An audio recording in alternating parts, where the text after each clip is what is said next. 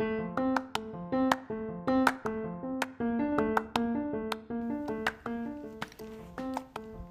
listening to the First Gen Coach. I'm your host, Carla Santamaria, a civic engagement professional turned mindset and career coach. As a first-gen immigrant, college grad, and corporate professional, I have experienced firsthand the many struggles and challenges that first-gen professional Latinas and women of color often face when navigating unfamiliar and unfriendly corporate environments. In this podcast, I will share insights for career success and will feature inspiring and successful first-gen women to share their journey and their stories. If you're ready to tap into a growing community of first-gen professionals, you've come to the right place. Hello, first-gen friends. Welcome back to the show.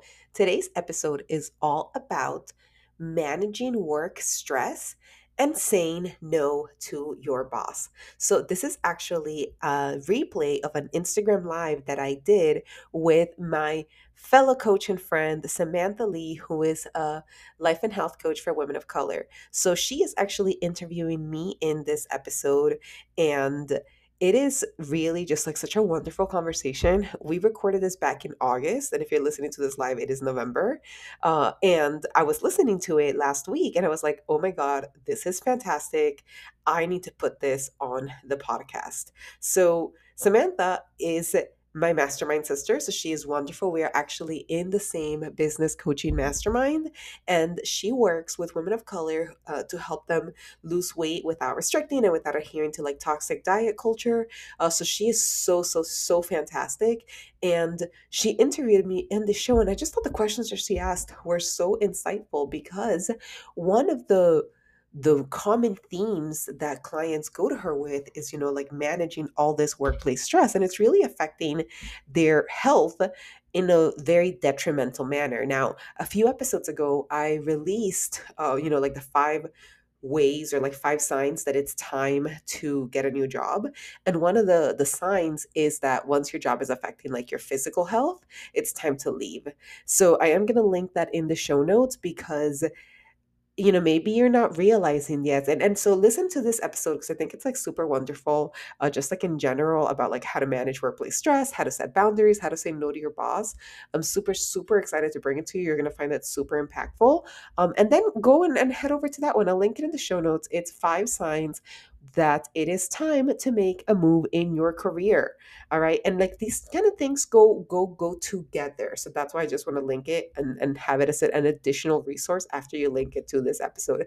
I also want to remind you that if you are dealing with a lot of workplace stress, or maybe you're just unhappy in your workplace and you're looking to make a move in your career, I am accepting clients for my one-on-one coaching program. And so I work with first-gen professionals and women of color, and I help them job hop their way to 6 figures.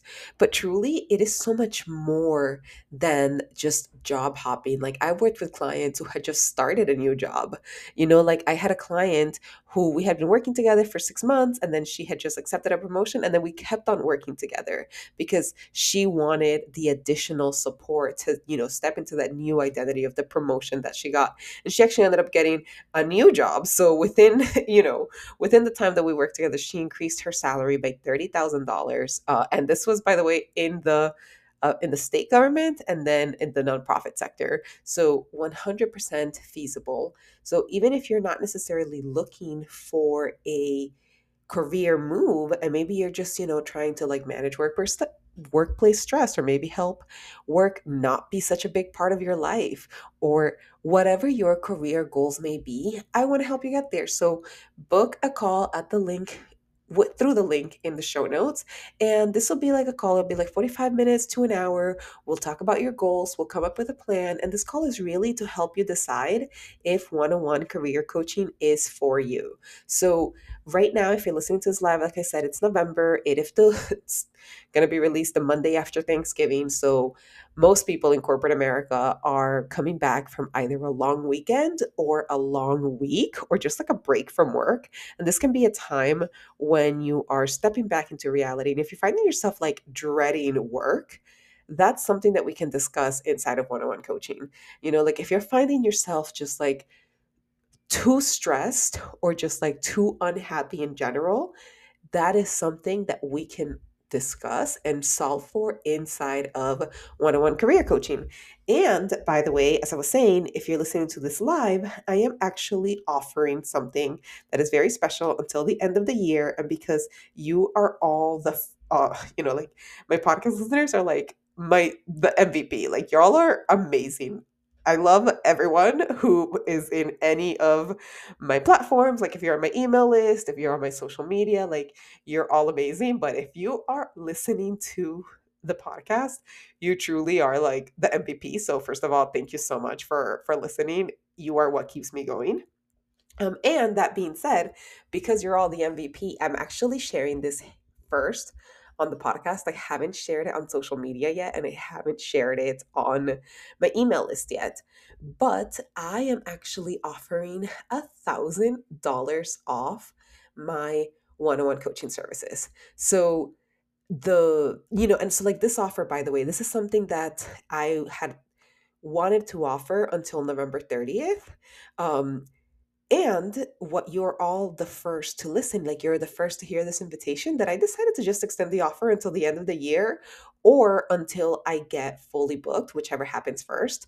So I am actually, because I have a 9 to 5, like I have a very small capacity for clients. And so I actually only have 3 spots until I get fully booked. So if you're listening to this and you've been considering getting one-on-one coaching and you've been thinking about signing up, definitely click the link in the show notes because now is the time to do so because I I'm offering this only for the next 3 people or until the end of the year. So, I mean, it's probably going to be like just, I just had a webinar. So, just based on how that has gone in the past, it's usually about 2 weeks after a webinar that I get fully booked. So, definitely you want to get on this as soon as possible because and this is why why I said only 3 people, because like once I'm fully booked I won't be accepting clients until probably March. So just letting you as an MVP podcast listener get just like first dibs on these calendar slots. So anyway, just wanted to share that with you all. Thank you so much for listening, and now let's get into the episode: how to manage workplace stress and say no to your boss. I'm just like super excited to have you here today because like what I was telling them, many of the clients that come to me, there's always some sort of like work stress that is related to why they can't lose weight or why they can't like feel energized. And you're like the perfect person to talk to about this. And so before we get started, I just want you to introduce yourself to the people. Sure thing. Hi, everyone. My name is Carla Santamaria. I'm a career and mindset coach for first generation women of color, and I specialize in helping them job hop their way to 6 figures while protecting themselves from these like harsh corporate environments. Because as I was saying, getting that money is nice, but sacrificing your well-being, your health, your sanity for that money or for anything really is not it. So, like I kind of help you learn that your job is just a job. I freaking love it. And so this is so interesting that we're talking about this because I want to just like ask you, like, a lot of the women that work with me too, they're like, well, I just feel like I have so much on my plate and I feel like things get added on even though it's not part of my job description. And a lot of the work that I do is helping them have those like conversation where they can feel supported at their workplace, like talking to their manager about their workload, right? And also like helping them see that they can take a lunch break and that like the world is not going to fall apart. And so I want to know, like, from the experience that you have, which is with your clients, right? Because you help them do and navigate all of this. Like, how do you have those conversations without feeling uncomfortable? Because as a first gen, being a woman of color in the workplace, it is uncomfortable to say that like we want help. Mhm. Yeah. Okay. So 2 things. One, it's okay for it to be uncomfortable. Like it's okay for you to have these conversations and have it be uncomfortable. But I start with one of the things that you said, like, oh, you can take your lunch break and the world's not gonna fall apart. I mean, I don't use those words, but that's what I help my clients do. I help them realize that it's like, I promise everything is okay. Like I always say it's not life or death, and it's why I left healthcare. Like I literally couldn't work in a job that was actually life or death. So my advice to everyone who is not a first responder is to chill just a little bit. Your job is just a job. The job is not going to fall apart. The work is still going to be there in the morning, you know? And so that's the first thing. It's kind of helping clients realize that, again, your work is just a job. And I'm not saying slack off, but I'm also saying don't kill yourself for a job that could replace you if you died. You know, so like, yeah. So, and that actually, you know what? That will replace you if you die. Like, it's not just that it could, it's that it straight up will. So that's sort of like the baseline. It's like detaching their identity, like detach your identity from what you do for work. That's like one of my biggest things, because you are so much more than what you can produce for capitalism. Yeah. And I'm glad that you brought that up, because I think like a lot of times, and I don't know about your experience, but like growing up, my identity was tied a lot to my work, because that's just how I learned how to earn money growing up, right? Like that was the only way. And so it's always like work hard and then get more money, and then that way you can build wealth. And so I think like with that kind of narrative, I grew up with this idea that my productivity is my self-worth, right? Right. And because it feels like that, it's like I show up in the workplace like that when I was in my 9 to 5. And I can see how that could be like very uncomfortable for people to recognize that you might tie your identity to the work that you do, but like there needs to be balance. So for those of you who are watching this and you're wondering about identity work, like Carla, I just want you to like talk about that a little bit of how do you start to detach yourself from your workplace? Mm-hmm. Yeah. Well, again, so first of all, I work with clients predominantly who don't believe in dream jobs. So that's like, I don't dream of labor, you know? So, and I also, so let me step back. It's not that people wake up one day and say, oh, I'm going to tie my identity to work. My job is who I am.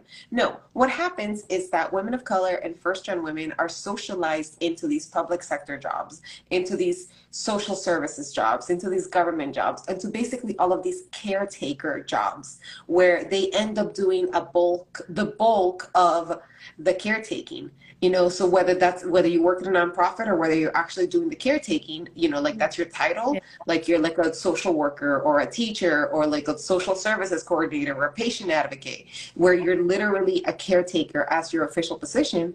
Or we're socialized into these roles, and whatever, you may be in corporate, and then you're still doing a lot of the office housework. Mm-hmm. You're still the one that's like taking the notes and planning the birthday parties and making the, you know, like going out, signing the Christmas card or the birthday card and buying the cake if you're in the office. And all of this is all of these additional responsibilities that have been placed on women, and that then, you know, like, it makes people feel like, oh my God, like if I don't show up and do this, who else is going to do it?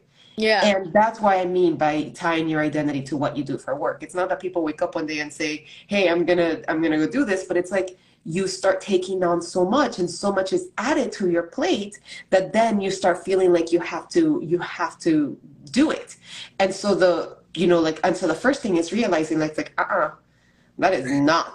that is not what you're there to do. You know, you're there to do your job. You're not there to prove to you that you belong. You're not there to plan the office parties. I mean, if your job is office party planner, then go be office party planner, you know? Yeah. But I said no one's giving you brownie points for planning the baby shower, and no one's giving you brownie points for making brownies at 2 a.m. Or, you know, like it's just not. And like, men are not expected to do this, so why would women be expected to do this? So just don't do it. And you know, when you said that, the thing that came up for me is like, if you have people pleasing tendencies, and like you're not working on your people pleasing tendency, like that can easily bleed into your work, you know, and like how you show up. And I think with society having this narrative around women that like we're the caretaker, like it's really easy for us to fall into that trap, right? To be like, we also need to take care of our coworkers and our manager duties and being able to do all these things. And so I think what you're saying is, like, when you understand that this is societal conditioning, it helps you step back and be like, this is not how I want to approach work. It was just something that I've learned. And like, because of that, I can unlearn it, which I think is like super powerful, because many of the clients that I work with, they feel like it just landed on their lap, where they're like, I don't even know how I got here, where I feel like I have so much responsibility, and like, I feel like I can't say no to things. And the conversation that I often have with them is like, you have to realize that the reason why you're here is not because you like chose to be here. It's like there's the conditioning that came with you making these choices that you were influenced by. Yeah, 100%. So like there's all these conditionings that were, like that influence our choices. And then there's the choices that are taken away from us. Like when all of this office housework is piled on, or there's a lot of like the invisible burden that women carry both in the office and at home, and that job isn't super highly visible. Yeah. Like it is, so it's both these like choices that we made, and then there's choices that were made for us. Or, like your boss is like piling up all this work because he has no idea everything that's on your plate. Yeah. Or he has no idea like everything that is going on behind the scenes for you to be doing that, which is why I teach my clients to advocate for themselves. And it sounds like you're doing something similar. Yeah. Because you said that some clients don't know how to say no. It is extremely hard to say no to your boss, actually. I did a live one called like how to say no to your boss. And then I had to say no to my boss like the next day. And I was like, oh, okay. But it is hard, and it can be hard. But you also have to like honor your boundaries, like, and I found myself, I remember one time I went to some work event because I thought I had to be there. Mm-hmm. And I was missing like an important family event. And then I got to the event and one of my coaches asked me like, why are you here if you're missing that? And I was like, yeah, why am I here? Yeah. Like, it's like, I literally shouldn't have come. Like I should have said no, and then I didn't, so like advocating for yourself is something that takes effort. It's something that takes time, and it can be uncomfortable, but it takes practice. I used to have a manager.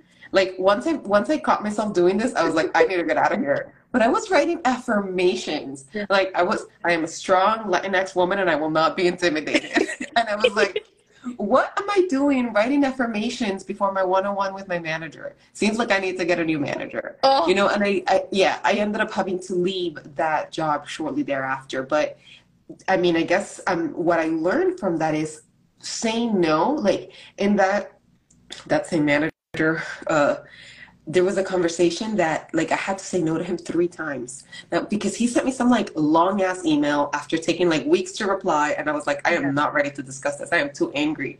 And so he kept on pressing me about it, and I was like, I need more time before I can discuss this. I need more time before I discuss this. I need more time. Like 3 times in the span of a half an hour check-in, he asked me, and I just stuck to my ground. Yeah. And so when I then left that job and I got into a new job, I established early on, it's like, what are your communication patterns, And when I started noticing that like my boss was dumping a lot on my plate, and I was like, okay, so what are the timelines for these projects? Yeah. All right, I can prioritize this. What would you like me to deprioritize? And these are the kind of things that I help my clients with, like advocating for themselves in the workplace can sometimes be like, yo, I'm working on a lot, or like just advocating for yourself can just be as simple as, hey, this is everything that's currently on my plate. And just because it's simple doesn't mean that it's easy. Oh, so good. I love that you said deprioritize, because that is a word that I have forgotten.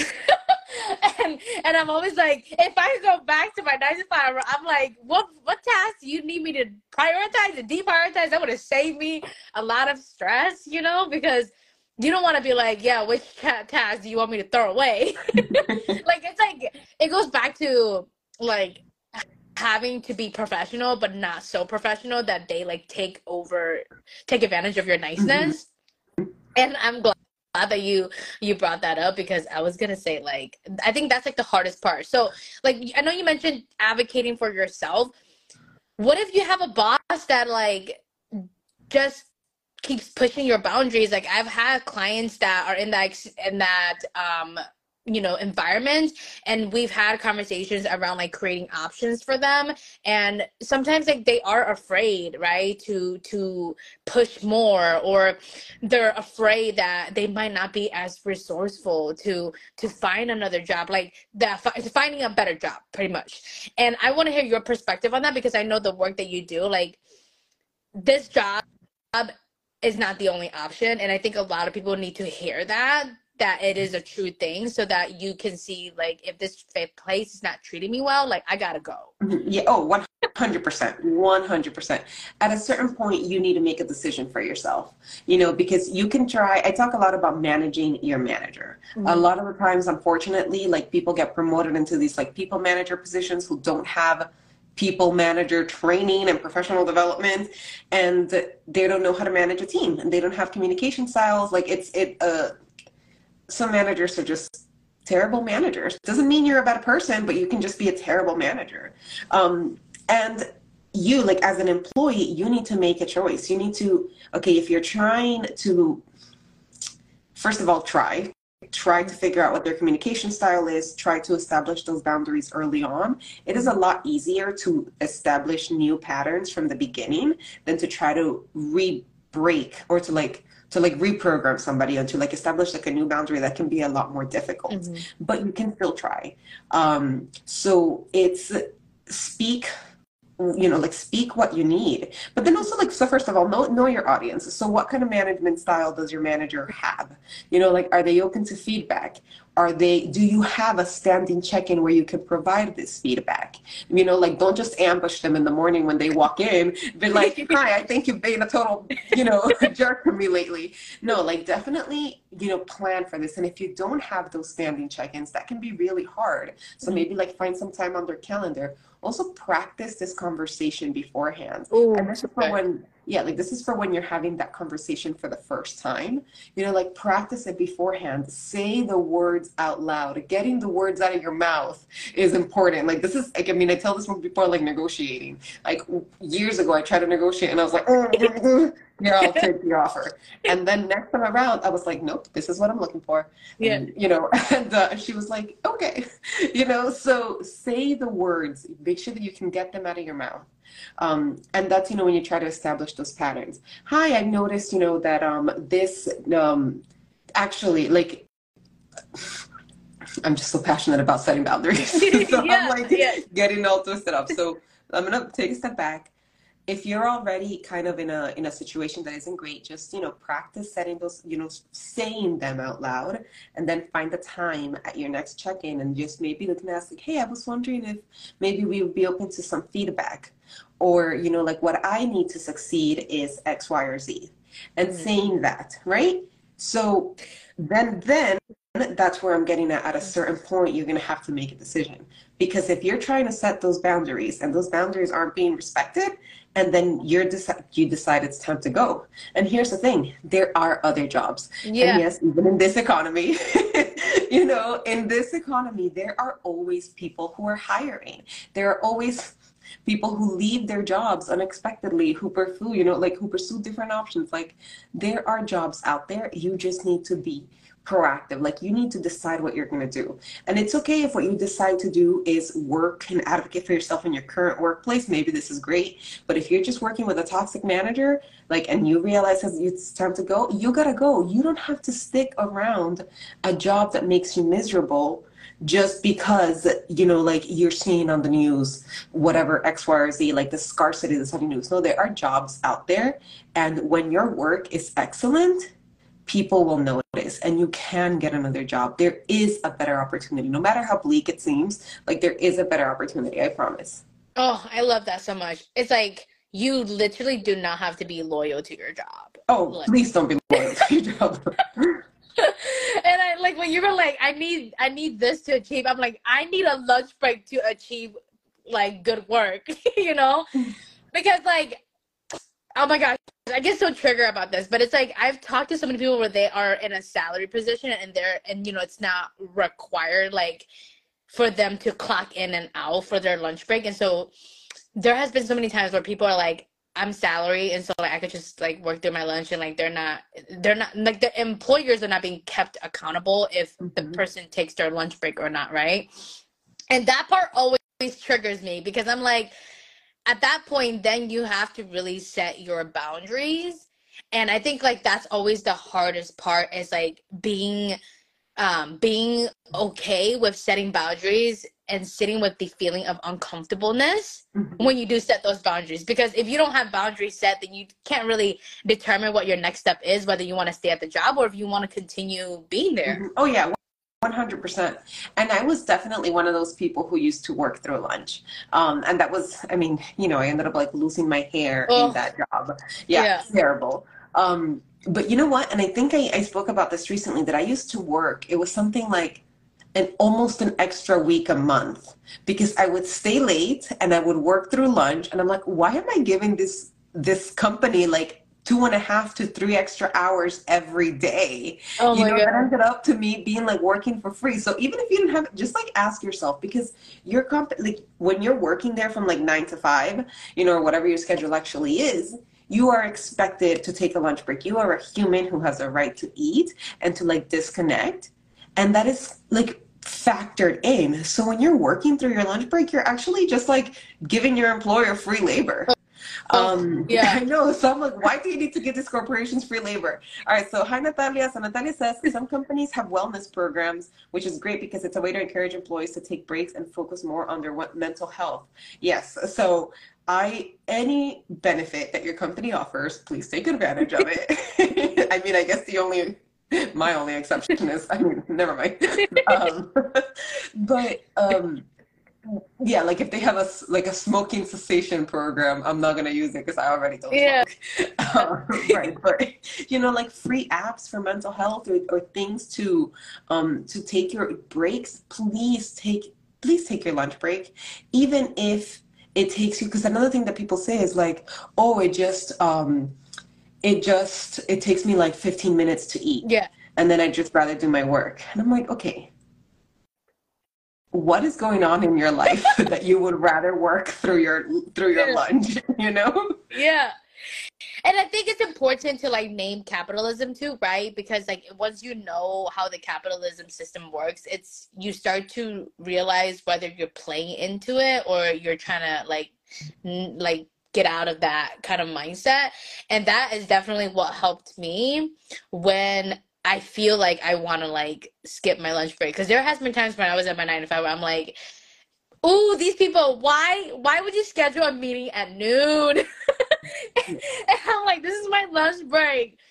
And there has been times where I will literally have to eat and be in a meeting because people didn't know how to schedule. Like that was the only opening time for everybody, which of course it makes sense because that's when everybody goes and eat lunch. If you're making me go to a lunch meeting, you better have freaking lunch. But then that's also not even great because it's like, like these lunch and learns, and I feel so bad because I've definitely hosted lunch and learns. Don't make them an exception, and I mean, I like to learn. If you like to learn during your lunch, great, but also make that the exception rather than the rule. I just like how you brought that up because like was that Natalia that said that? I think like something that I always like to look into is I remember the company that I used to work for, they had all these wellness programs, but then like the way you work, like the work structure didn't even allow you to use it. Like because Really? it was so because it was like you were being overworked that like you didn't have the capacity to think about using the stuff that was available to you. Like I remember like the place that I was at, there was a gym downstairs, but I have never stepped foot in that gym because my schedule was packed with calls back to back until like the end of the day. And like I love how corporate can have those support things, but I also think it's important that like we are like we advocate for ourselves that we can use them or we can talk back to be able to use the resources that's available to us because sometimes they can have these things but like you I like how I felt about it, like I felt like I couldn't even use it because I was so busy Mm-hmm. because all of those meetings were required, you Oh, know. Yes. Oh my gosh. Nothing worse than a meeting that could have been an email. Actually, nothing worse than a meeting that could have been a thought that someone kept in their Yeah, head. And I'm like, I can't believe you called the meeting for this. yeah. But yeah, so a lot of these companies, like, oh, like we offer lunch and we have, like we have a gym or like we have dry cleaning. It is a trap. It is a trap to get you to stay in the office longer. I think I saw something. Was it Google or one of like these big tech companies was like offering because they were returned to office and oh, you can stay at a hotel for a discount of $99 a night. And I was like, like I'm just like laughing hysterically over here because why would I pay? I mean, obviously I don't work at Google, but I'm Yeah, like, why would I pay to live close to work? Like that is ridiculous. Um, yeah. yeah, I don't even know. Like it is terrible. And I gotta shout out a couple of people. Like for example, a woman on Twitter who was in a sleeping bag on the floor at Oh, Twitter, and then she got laid off oh anyway. my God. Boo boo, ain't nobody giving out awards for working the hardest. Yeah. Okay, like even if you sleep at office, you will get laid off. Like that's not nobody's gonna sit there and say like, oh yeah, but they stayed so late. So 100%, like a lot of these like so-called perks are designed to keep you in the office, like working longer. I never thought of it um, that way, but now it makes sense. yeah, they're definitely designed to like keep you in the office.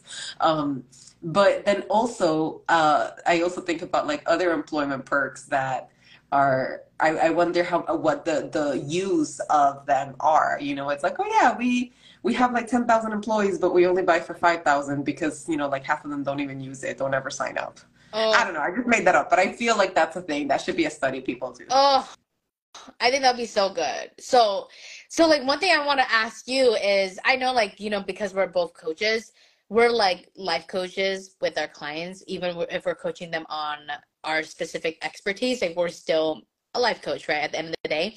And so like, have you ever had clients where they come to you very stressed about work? Because I know like your job is to help them job hop, and so I'm pretty sure they're not liking their job right now, or they want to find a better one, and like that, and there's some stress in that. Like, how do you help them manage their stress? Because I think that'll be helpful for my clients to just hear, because career stress can be very impactful Mhm. in the body.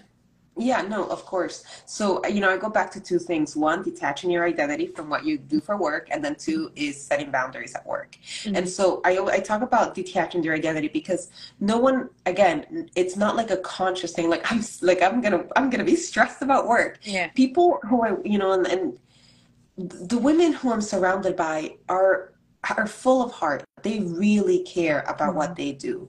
They really care about their team. They really care. And it's that care. And like I would say that's coming from like a place of love Yeah. almost Yeah. sometimes, So I'm like, all right, back up. Like even if you're like a teacher or a nonprofit service provider, like these people are gonna be okay. You don't have to save them. You don't have to be a savior. So that's one way, because sometimes it can be like self-imposed stress. Mhm. So it's like, all right, detach your identity. I promise people are going to be okay. As long as you're not a first responder. If you're a first Yeah. responder, get a different career zone because people are going to need you for life or Yeah. death. Yeah. But, if you're not, just like kind of like go with some of that self-imposed stress. And then for other stress, it's set boundaries. And we talked about like workload and how like managers are dumping things. We talked about deprioritizing. I've also had clients who are like, oh my God, this one of my direct reports is driving me up the wall, and it's like, all right, how are we gonna like how are we going to reach them? Like what can you do Mhm. as a manager to reach them? Like can we put them on a PAP, on like a performance improvement plan? What can you do that is within your control? So that's the other thing, like focusing on what is their control, Mhm. and then also making time to do what they love, making time for what is most important. With one of my clients, one of the things that we're working on is just centering herself in the Yeah. morning, just like taking time before work, just taking time to do some deep breathing, like we're starting there. However she wants to, like whether she wants to meditate. I'm not even going to say that I wake up and meditate every morning. Like sometimes I wake up and listen to Ludacris, like I'm not meditating in the mornings, but we've talked about different things, and it's one of the things that is working for her. So creating that space in your day. For other clients, it's, like making sure that you go on a hike, or making sure that you close your computer at 5, like setting those boundaries for yourself and figuring out how you're going to prioritize yourself.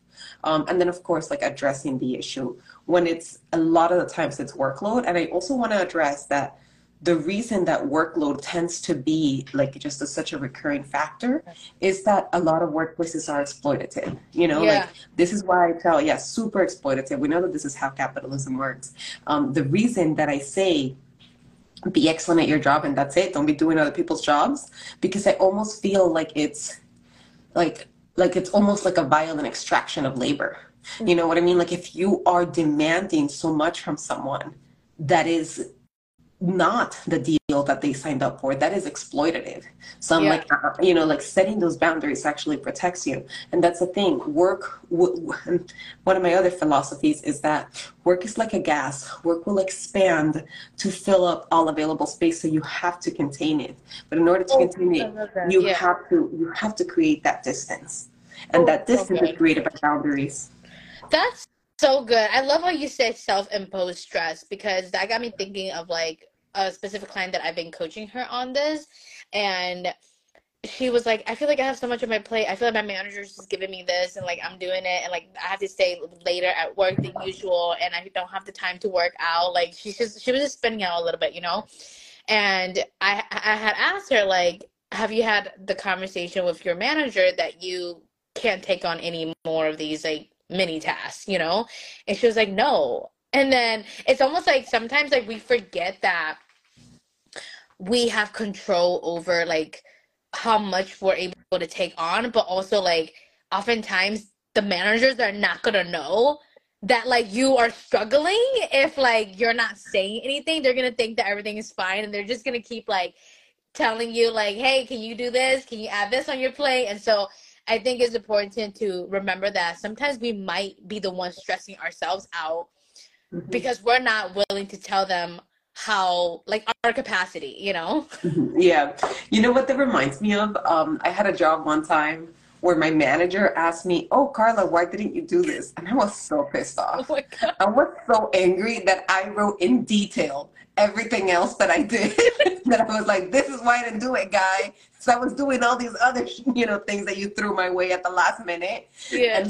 And ever since then, he never again, he was all like, Carla, you do so much. And I'm like, yeah, no shit, dude. Because, because I would just be extremely detailed in like my biweekly reports. Yeah. And I'm like, this is what I'm doing, because don't you ever come at me with, Carla, why didn't you do this? Like, how dare you? Yeah. Like, who do you, yeah.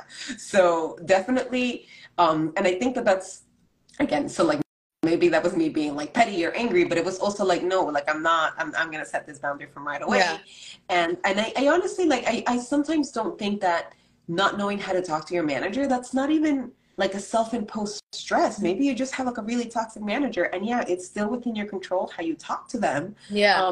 But it's like if you think about it, your manager is the person who decides whether or not you're fired, whether or not you have a good time 40 plus hours a week. Like it is totally normal to think about what your manager does, and and if whether or not you get fired, that's your livelihood. Like that is a lot of stress. So I definitely I center a lot of empathy around having it be difficult to manage your manager, and having it be difficult to say no to your boss, or having it be difficult to even voice everything that you're doing. And one of the ways that I tell people, I'm like, listen, people aren't thinking about you. People are thinking about themselves. Like your boss is not thinking about you. Your boss is thinking about themselves. So what you need to do is you need to tell them what you're doing. And if they're a good boss, they will know how to delegate better. But they don't know everything that they've thrown your way, because it's not about them. Like they're thinking about them. They're not thinking about you. So I think that that's just like a really important kind of point to remind people. I'm like, your boss ain't thinking about you. You gotta tell them everything you're doing. And you know what's crazy? A lot of like people of color that I have worked with, right? And when I talk to a lot of women too, they're like, well, I don't want to give my coworker this because I know they already have this on their plate. They have that and they have this. And like, and then I'm like, you know, you got to think about yourself because they don't even like, nobody's thinking about what you have on your plate. Yes. Oh my gosh. So I hear that too. I hear something similar about like, oh, you know, like I don't want to be like, I feel so guilty if I leave and I'm going to leave my Oh, coworkers. And I'm like, dude, you're not. It is your employer that doesn't have a fully staffed team that is leaving your coworkers in the lurch. It is not you. yeah, that's Yeah. so good. Mhm. So this goes back to like remembering that like the work problem that happens at your job is not your problem to solve. Oh my gosh. Yeah. And Yeah. that was really hard for me to hear because that's kind of like one of my trauma response where I'm like, I just want to like save people and like make sure that everything is perfect before I left. Like when I got laid off from my 9 to 5, like I felt like I had to have the perfect offboarding experience to give to the next person, right? Because it just, I felt so bad, but it was like, it wasn't even my fault. Like I got laid off. You know? Yes. Oh my goodness. Yeah, of course. And I love that because it's like we want to do things that are great. Oh my God, you said something that I wanted to touch on. I totally lost it. But it's not your problem to solve. Yeah, so when you're leaving your job, you know, like that's another thing, like you were laid off and you were still trying to have a perfect offboarding experience. Like that's freaking remarkable. Yeah. You know who's not doing that? Mediocre white dudes. You know, like I remember I left the job and I gave them 4 weeks notice because I was at the director 4 level. weeks? Oh my 4 weeks. I know, right? Look at me being like Saint Carla, bueno, Santa Maria. And then less than 2 weeks after I left, my counterpart, who was at a different, you know, like different area, but kind of similar job, he left them, didn't even give 2 weeks notice. And I'm like, the second that I stopped carrying this dude's weight, he left. Like he quit in 11 days. Oh my You God. know, so Yeah. yeah, so he's not, you know, creating a perfect offboarding experience for anyone. And we do have a question that I wanted to get to in the chat. Yeah. You know, I'd like to know your thoughts about limited versus unlimited PTO. It's funny that actually literally before we started this live, I was just texting someone saying, I actually think that 4 weeks PTO might be better than unlimited PTO, depending on your manager. Yeah, Like I wish yeah. I could send you a screenshot of that because I was just saying that. Unlimited PTO is also one of those traps. You know, there's like a foosball table. You better not be caught using that foosball table, or they're gonna wonder if you don't have enough work. So unlimited PTO, first of all, I hate that phrase because it's not really unlimited. If someone tells me unlimited, I don't ever want to go to work. You know? Right? Right. So like I think a better term would be like maybe self-administered or discretionary PTO or flexible PTO. But don't tell me it's unlimited because I'm like, all right, then put me on the payroll and then I'll be time off. Like there's usually a limit. Yeah. So let's start there. And with unlimited, it's also a way that companies get out of pay because you're no longer accruing PTO. You are, that's how companies get out of paying you. So like in most jobs, like let's say that you accrue like 1 day off a week. So like when you work for a month, you have 4 days off. And when you leave the job, if you haven't used up all your PTO, you get a payout. If you work in a company that has quote unquote unlimited PTO, that payout doesn't happen. Like it tells you PTO is not an accrued benefit. So it's actually, again, it's a trap. Unless, I mean, for most people, it's a trap. If you have a manager who is like a solid manager and believes in work-life integration and believes in the importance of wellness and say like, you haven't taken time off in a year, you need to take time off. And then they're highly encouraging you to use your PTO. And, you know, like then in some cases that unlimited PTO is actually, you know, like ends up being, you know, 4, 5, 6 weeks, even more maybe throughout the year. But in a lot of cases, it's just sometimes it can be like frowned upon if you use it. Yeah. You know, so it really, that unlimited PTO, like quote unquote unlimited, is a trap. And it is like you're just playing manager roulette at that point. Versus if there's a policy that says you have to use your PTO or you lose it at the end of the year, then you're more likely to use that PTO. Ooh, you know what? When you said that, I'm like, your boundaries gotta be strong if you got that unlimited PTO. Yeah. Yes. Oh, yeah. Like if you already like feel like right now setting boundary feels uncomfortable. I mean, first of all, y'all gotta go work with Carla, right? But if you're feeling like your boundary is still it still feels uncomfortable to set boundaries at work, it's like I wouldn't even go for the unlimited PTO because I want to have different conversations in terms of my boundaries before I even have that conversation, right? Yeah, I mean, and you know what? Like, I mean, I'm a huge, sorry. I love time off. My favorite time of working is time off, okay? Like, even from when I graduated college, I would look at a job description and scroll all the way down to see how much vacation time it had. Yeah, yeah. Like, I have always been someone who's like a huge proponent of taking your time off. Like, even before I even dreamed of becoming a career coach, I'm like, how much does this, like, how much time off does this job have? Yeah. But so yeah, and so sometimes like, especially as you're job hopping, you may be planning vacations and then like you're in a different like job from when you like started your vacation. You can start a job and say, hey, I'm happy to start on September 1st, but just so you know, September 15th through 20th, I have a vacation. So I can start on the 21st if you want me to, or I can start and then 2 weeks in, I'm going on vacation. Yeah. Like, and that's totally valid. And especially right now, we're in August, we're in summer, like a lot of people have vacations.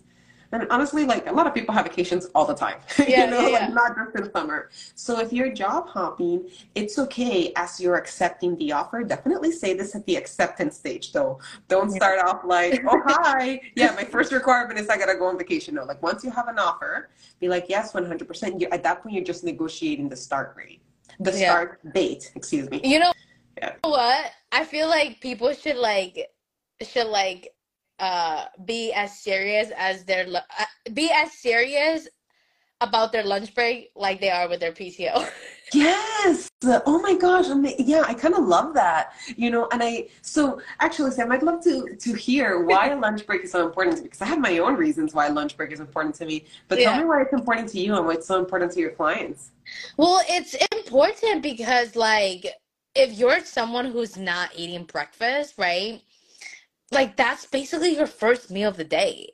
And if you think about like the last time you ate like the night before, you don't want to be fasting for that long because you're just not going to have energy and you're not going to be able to function better. Your productivity also will not be the best. And so like you're literally setting yourself up to like feel horrible. And a lot of the times the people that are skipping lunch, they're living off of coffee. And they think that like that's what gives them energy, but I like to say like coffee is fake energy. It's like it just blocks the real thing from like showing up, and over time like that creates a lot of stress on your body and you might not feel the impact of it now, but you're gonna see it show up in some way. Like when you get your physical annual exam, like your blood work might not be where you want it to be, your stress level is going to impact you physically eventually. And so I think it's important that like when you think of a lunch break, it's not like yes you're eating, but like you're eating for the future of your body too. Oh, I love that. You know? Yeah. And so just really, it goes back to prioritizing yourself, Yeah. and like, and one of the things that you said in the beginning, this is a lesson I learned really early in my career because I was in education. And I remember one time I stayed up until like 2 in the morning lesson planning when I had to be up at 6 in the morning. Yeah. And of course I woke up and I was like a zombie. And then I remember thinking, my students deserve a teacher who is well rested. Oh. Yeah. And it was just like that was how I showed up for my students, like by prioritizing myself and like not staying up until 2 a.m. lesson planning. Like I knew that I could show up. So, and again, like it goes back to like the women that we work with being people who are full of heart and caring a lot about doing a good job. Well, guess what? You can do a better job when you're well nourished. Yeah. Yeah. And like I think like you won't really experience that right away until you let yourself have the meals, Like I think when my clients they finally stop skipping lunch break, that's when they're like, oh, like this meal is so impactful. Like I actually feel better. I actually want to show up for work. I mean, maybe like I'm not always excited about my task because it's work, right? But like I can actually feel good while doing my work, and that is so important. And not just that too, it just leads to like healthy eating habits, right? Like your blood sugar is more balanced, you can think clearly. It's just so good. Like if you are a mom and you have kids, like would you let your kids starve the whole day? Like no, like you make sure they have their meals in, and especially coming from, marginalized community and like speaking from that place too, it's like we care about our community, we care about the people that we love. And so it's like if you're not giving yourself like food, like just imagine you're not like the person that you love, what if they're doing that to themselves too? Like you would tell them like you should not be doing that. Like you need to go eat. And it's important. I feel like people forget that meals are just as important as all of the other flex of your job. Yeah. Oh my gosh. Yeah, exactly. Like making time for meal times. Yeah. You know what I love that you said? It's like you wouldn't let someone you love do this. And I do that exercise with my clients too, like when they're Yeah. doubting themselves. And I'm just like, why? Like I know that they are so kind and loving to other women in their lives. And I'm like, you deserve that same love and kindness that you give to others. You Yeah. can show up for yourself and, like own your greatness, like set those boundaries at work, nourish your body, take time to take your lunch break and nourish your body. I mean, and honestly, like you'd be surprised how quickly people learn. Like Yeah. if they start, like if they see that you are taking your time off every day from 12 to 1, or every day from 12:30 to 1:30, they're going to stop coming to your desk at that time because they know you're not going to be there. Ooh, They're going to yeah. stop. Yeah, like people learn quickly how you want to be treated, Mm-hmm. and like what is acceptable and what is not acceptable. And so, yeah, it may be uncomfortable saying a few times, is it okay if we schedule this meeting for 1 o'clock? I'm usually at my lunch break from 12 to 1, Yeah. or like, and even if that is uncomfortable to say, it's you say it enough times and people are going to stop, you know what I mean? Mm-hmm. And like and it gets easier, people are going to respect your boundaries. So even you saying like, hey, can we move this meeting, or even someone like trying to like talk to you at like, like 11:50 and like, oh, can you help me with something? It's like, you know what, I would love to help you when I get back from lunch. Yeah. It's just like setting, like you kind of have to set the intention that that's something that you're going to do that day. And then even if things come up, you already have a decision made, and you can say, like, I will help you after lunch. I will do this after lunch, Yeah. can we move this meeting? So that's another way that you can manage that stress and you can set those boundaries. Oh, I freaking love that. Like one last thing that I do want to touch on really quickly, because I know my clients, they're always like asking me around this topic, and I'm like, I need to go work with Carla too. Yes, please, that's my way. My DMs are always open. Yeah, but it's like I know like you help your clients job hop, right? And so like has there ever been a time where like your clients just feel like the only option they have is their job, and like they want to create more options for themselves, but maybe they're not like as confident to see that there are more opportunities out there? Like how have you coached your clients on that? Because the clients that I work with, they're like freaking ambitious and they're like super loyal to their job at the same time. And like they just sometimes like when the stress is really high, the belief can be really low of like, I don't know if I can find a job this good with this kind of benefit, with this kind of environment. And like it can be really easy to go into that rabbit hole of like, there's not any better option. And I just want to exercise like that resourcefulness skill, because we are resourceful people. Like if we really want to find a job and do the work, like we will, like it's in our blood. And so like I want to hear how you coach your clients on that, because I think it's important for everyone to hear that like there's so many options out there. Like just like literally like see it for yourself if that helps your brain believe it. Yes. Oh, yes. Okay, so 100%, like so many people come to me with like, I don't know where to start. I don't know where to start. I don't know where to start. If I had $1 for every time someone told me I don't know where to start, I might have retired already.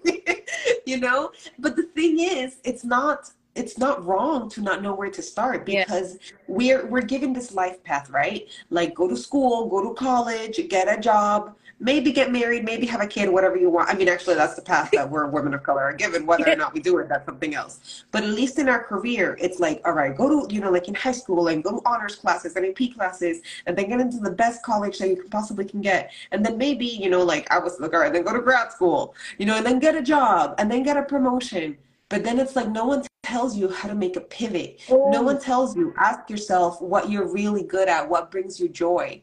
No one says, hey, this is how you highlight your transferable skills. So with my clients, that's always, well, I mean, I always start with mindset, but after mindset, like after mindset, I start with what lights you up. And we do, an exercise in which I ask them to tell me times that they've done something that they're proud of, like times that they've done something at their job that lit them up. I was talking to one client who does a lot of, actually, I don't even remember because it was really boring. She was really bored by it. This was a while ago. And then I asked her what was the thing that she loved. And she said, oh, I made this video in Spanish, educating families and na na na na na. And she was like, that wasn't even part of her job, but it was like a project that she wanted to do. And I'm yeah. like, then why are you over here doing the boring stuff, Yeah. Yeah. So it's like there are jobs that will pay you for your skills. So like I really help my clients understand that what you are naturally good at, what comes easy to you, what lights you up, just because it's easy for you doesn't mean that it's easy for other people. Yes. Yeah. And that's where the money is. Like, instead of like slugging away at something that you're like just okay at, you could be breezing through life, making bank for doing something that you're really good at and that lights you up. And so I help my clients figure out what that is. And then, and this is something I'm really, really like super passionate about, is like I have them go out and talk to people. Like, you need to go and talk to humans and figure out like what other humans are saying about this, Yeah. because it's building those connections. I really believe in the power of community, and building your community is how you pivot. Building your community is probably the best thing that you can do for your career. Honestly, probably for your life, but definitely for your career. Yeah. So it's like, I don't know where to start. Okay, first of all, tell yourself that you're a badass, and just remember that. Just write down every amazing thing you've ever done. Go read your own resume to remember how amazing you are. And after that, start asking yourself, okay, when was the last time that I did something that made me feel good? Yeah. Or that was exciting. And then start aligning your, like build your community and tell people, hey, I'm looking for a job. These are the kind of things that I would love to do. And then people are going to naturally, people who are, talk to successful people, and like, and start getting to know these people, and talk to lots of different people. And that's how you're going to start hearing patterns of like, wow, I never thought of myself as someone with an entrepreneurial spirit, but everybody I talked to said that. Or, wow, I never thought of myself as logistics. I never even thought of logistics, but everybody keeps on saying that I would be good at logistics and operations. Yeah. So like that kind of thing. Who even says logistics and operations in their daily life? Yeah. No one. So it's probably okay that you don't know that that's your skill set. Yeah. But when you start talking to other people, you can ask. Also, based on the things that I like, what are some things that I could do? You can also ask ChatGPT. So Yeah. there's definitely just like so much. Like, anybody listening to this, I really, really want to remind you that opportunities are endless. Like, there is a job for everything, like it is. And if not, there's a lot of workplaces where you can create your own job. So you have options. You don't have to stay at the job where you are. You can go and get that money and prioritize yourself and center your wellness and center your well-being and detach your identity from what you do for work. Oh, I love it. So like what I'm hearing from you is to feel confident in creating options for yourself, like focus on your skills, like the things that Yeah. you're really good at. And I think oftentimes we forget about that, like we forget like this really easy thing that I do at work, it doesn't mean that much because it's so easy, and that maybe like I can't bring it into like a different industry. But the way you put it is like focus on your strengths and like let the strengths guide you to your next opportunity, which I absolutely love, because when you can put the skills down on paper, I bet you're gonna be so confident. You'd be like, dang, I'm really good at so many things. Like I could probably find different opportunities. And I think sometimes it just takes us to take two step backs to be like, okay, let me look at everything I've accomplished so far in my career. Let me look at like the skills that I've built and the skills that I'm really good at, that I've mastered, and like which opportunity can I go for with these skills. And I think coming from that perspective, like I would have loved that so much coming out of college, right? Because that would have been super helpful to be like, okay, let me just focus on my strength and not on my weaknesses. Because I think a lot of Right. people focus on like what you're not good at. Yeah, no. Honestly, that is so, I think that is just so dated. Like, please, other people are good at the things you're not good at. Outsource and delegate, Like Yeah. focus on what you're good at. And that's what your zone of genius is. Even before I read this book, The Big Leap, where the author talks about like your zone of genius, like that was always my approach. Like, I mean, I my like the academic term for it is like asset-based community development. Yeah. So like my entire career coaching is asset-based. Yeah. But to have it be like I've been told that one of my skills and one of my talents is being like the corporate translator. No, I can totally see that you are Yeah. a corporate translator. Yeah. So it's like, yeah, how do you ask your bosses like, when to not do this? Deprioritize. But see, that's what I'm good at. And that's one of the things that I help my clients with. It's like all of these things. And I'm like, all right, like let's jazz it up into corporate terms because that's what they're responding to. Yeah. But again, I've always believed in the power of like a strength or an asset-based approach. You don't gotta worry on like what you're not good at. Trust me, like if it brings you joy, like for example, I'm not good at skiing. How do I know? Because I've literally never skied. So I probably like fall down that mountain, and if it brings me joy, for sure, I can go for it. But if not, like why would I punish myself? Let me spend some time strengthening my strengths. And that's my approach to career coaching, because when people strengthen their strengths, that's the most difference they can make in the world. That is the most difference they can have and the most impact they can have in their career. Oh my God, that is so freaking good. Because I think like sometimes it's so easy to forget that we are so skilled, Yeah. And like especially when we're stressed about work, like we're not taking care of our health and we're like skipping lunch and we're just so in our head with the work stuff that we forget that like we're so skillful that we can leave this job anytime. And I think like today's topic, you just really like ingrain some confidence, man. Like all the confidence that you can have and just like having control over your career and focusing on what you can control, but also like realizing you are so much more than your job, and like you have so many opportunities out there that you can literally say peace out and Yes. find something different. Yeah, 100%. That is my mission, like for myself personally, to create a time in my life where when I can walk away from any situation. And that's what I want for my clients too, to just be able to like true job security is knowing you can work someplace else. Oh, that I love. I'm gonna say that to my clients. I'm like, go listen to Carla and go listen to this episode because that is so true. And I think like security doesn't land in the job itself, but it's your ability to always find the next opportunity. Yeah, absolutely. Exactly. And it's out there. It's working its way towards you. So good. So how can the people work with you and where can they find you? Sure thing. So I mostly hang out on Instagram at Carla the First Gen Coach. You can also find me on my podcast, the First Gen Coach Podcast. And I work with clients one-on-one for 6 months. And in that time, we will get your mindset right. We will find what your strengths are. We will find what your money-making skills are. We will build your community so that you can go out there and job hop and start making bank. So good. So I will leave Carla's stuff in the show notes below. If you're listening to this on the podcast, you'll see that there. But if you're listening or watching this on IG, then I will be tagging Carla, and you can always look at her profile, follow her, and hit her up with her one-on-one coaching, especially if career is what you're looking to get support in. She's freaking amazing. Y'all can already tell by like this IG. It was so good. Join 6-month one-on-one coaching. Click the link in my bio and let's work together on helping you lose weight without restricting. Before we wrap up today, I want to remind you to download your free resume template and guide. This resume template is designed to help first gen professionals like you showcase your strengths, your leadership experience, and tell a powerful story.